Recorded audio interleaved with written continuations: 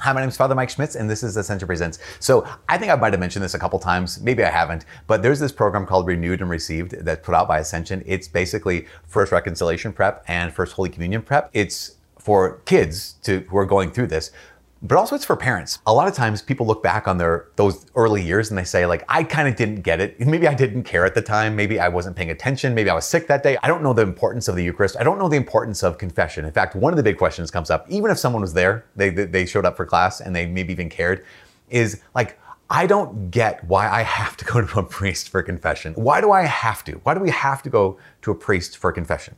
And I'm like, that's a great question. I would say this. I would say that we recognize that God has bound himself to his sacraments, which means that whenever we celebrate the sacraments, he's there, he's active, he's present, and he's doing stuff, right? So whenever we have the sacraments, God shows up. God has bound himself to his sacraments. At the same time, we know that God is not bound by his sacraments. Meaning, if you ask the question, can God save outside of baptism? The answer is yes, because God has bound himself to his sacraments, but he's not bound by his sacraments. Can Jesus forgive outside of confession? Yes, because God has bound himself to his sacraments, but he's not bound by his sacraments. So if you want to get nitpicky right away, is it possible for Jesus to forgive our sins outside of confession? And the answer is yes. Okay, so get that out there. At the same time, that's extraordinary. What is sin? Sin is saying, God, I know what you want. I don't care. I want what I want. Right? So sin is the very kernel of sin, the very nature of sin is, God, I know what you want. I don't care. I want what I want. So think about that in terms of reconciliation. We have this. We have us telling God, God, I know what you want. You established the sacrament of reconciliation for me to receive your mercy, receive your reconciliation and your restoration. I don't want that. I want the other thing. Like I want the extraordinary way. See how that's not really, it's kind of like trying to come back without really coming back. So that's kind of important. Pay attention to that one. My invitation, pay attention to that one. I want to go back even further though. So we know this, get out right out of the gate. God has bound himself to his sacraments. He's not bound by his sacraments. But why do I have to go to confession for forgiveness? Let's take it even further and ask the question, how is forgiveness even a possibility? Let's go even further. How is forgiveness even a good thing? Why is mercy even considered a virtue? I don't know if you've studied much history, but a lot of the pre-Christian cultures and pre-Christian peoples and worldviews, they didn't consider mercy to be a virtue. Forgiveness was not considered to be a good thing. Mercy demonstrated that you were weak. Forgiveness was for fools. I mean, truly, to be able to not just forgive maybe someone close to you, like maybe I have to forgive my brother, or I have to forgive my child, or whatever that thing is, a person in my clan, person in my tribe. But to forgive someone just because they asked, or to forgive someone to release them from their debt, that was not, by and large, ever considered a virtue. By and large, it was not considered a virtue in pre-Christian cultures and among pre-Christian people. It was actually the introduction of Judeo-Christianity into this world where forgiveness and mercy became elevated to this height, right? Remember, because we talked about this so many times.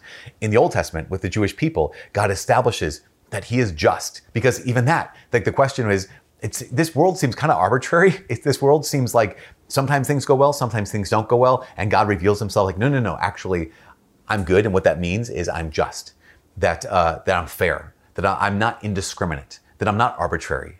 But he's just. So God reveals that he's just. In the New Testament, God reveals that he's not, also in the Old Testament, but fully reveals in the New Testament that as a just and completely good and fair God, he also is merciful. And that's we need both of those. As Christians, we need both justice and mercy. We've talked about that so many times. And then there's this next step then. As the Christianity goes out into the world, we started presenting to the world this truth that God is just and God is merciful.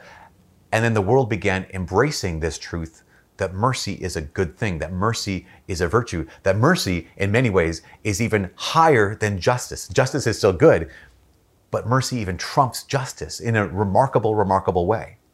So let's just pause on the fact that Jesus, in his work, in God revealing himself to the world, has revealed not only justice, has revealed mercy, and revealed mercy as a good thing, and next thing's crazy, as a possibility that we could receive mercy.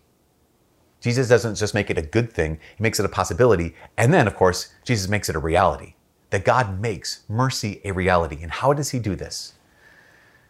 As God, he could have done it in any way he wanted. He could just say, I declare this whole world saved. I declare you all forgiven.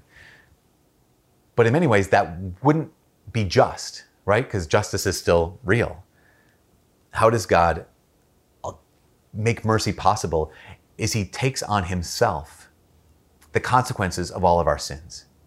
He takes on himself and he bears the weight, he bears the consequences of all of the sins of the world, and not just the sins of the world, but my sins. And he bore to the very end every consequence of every sin that has ever, will ever, is ever, or will ever happen. Jesus bore that weight. And because he did that, he made mercy a possibility, he made mercy a reality. And then he goes on to say, in John chapter 20, after he rises from the dead, on Easter Sunday, he says to his disciples, as the Father sent me, so now I send you, right? Father sent him to do what? To restore, to reconcile, to bring forgiveness to the world. As the Father sent me, so now I send you. And he breathed on the apostles and said, receive the Holy Spirit. Those whose sins you forgive are forgiven them. Those sins you hold bound are held bound. From the very beginning, the very first day of the resurrection, the apostles received this ability to reconcile people to the Father. They received this ability to participate in the ministry of Jesus, in the ministry of reconciliation of Jesus. And Jesus made it in that moment absolutely clear that these apostles are now the new priests. Because in the Old Covenant, the ministry of reconciliation was through the Old Testament priesthood. You see this in the Gospels too, right? You have the lepers. And Jesus heals lepers. He says, go show yourself to the priests, and that will be enough for them. Why? Because the priests will then receive them back into the community. Now, not that leprosy was sin, but that made them unclean.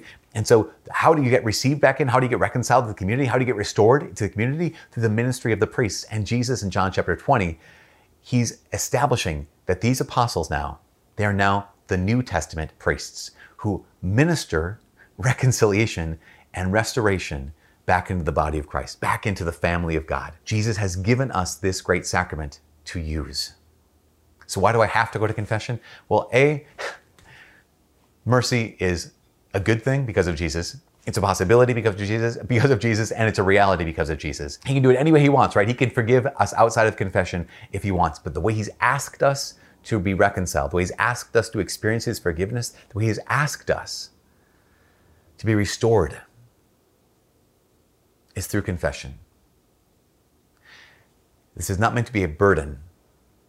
This is a gift. That's it. It's not a burden. It's a gift. It's a gift of God's love. The love that we deserve the least but need the most. That's mercy. The love we deserve the least but need the most. And it comes to us in confession. And as I said, that's not a burden. That is a gift.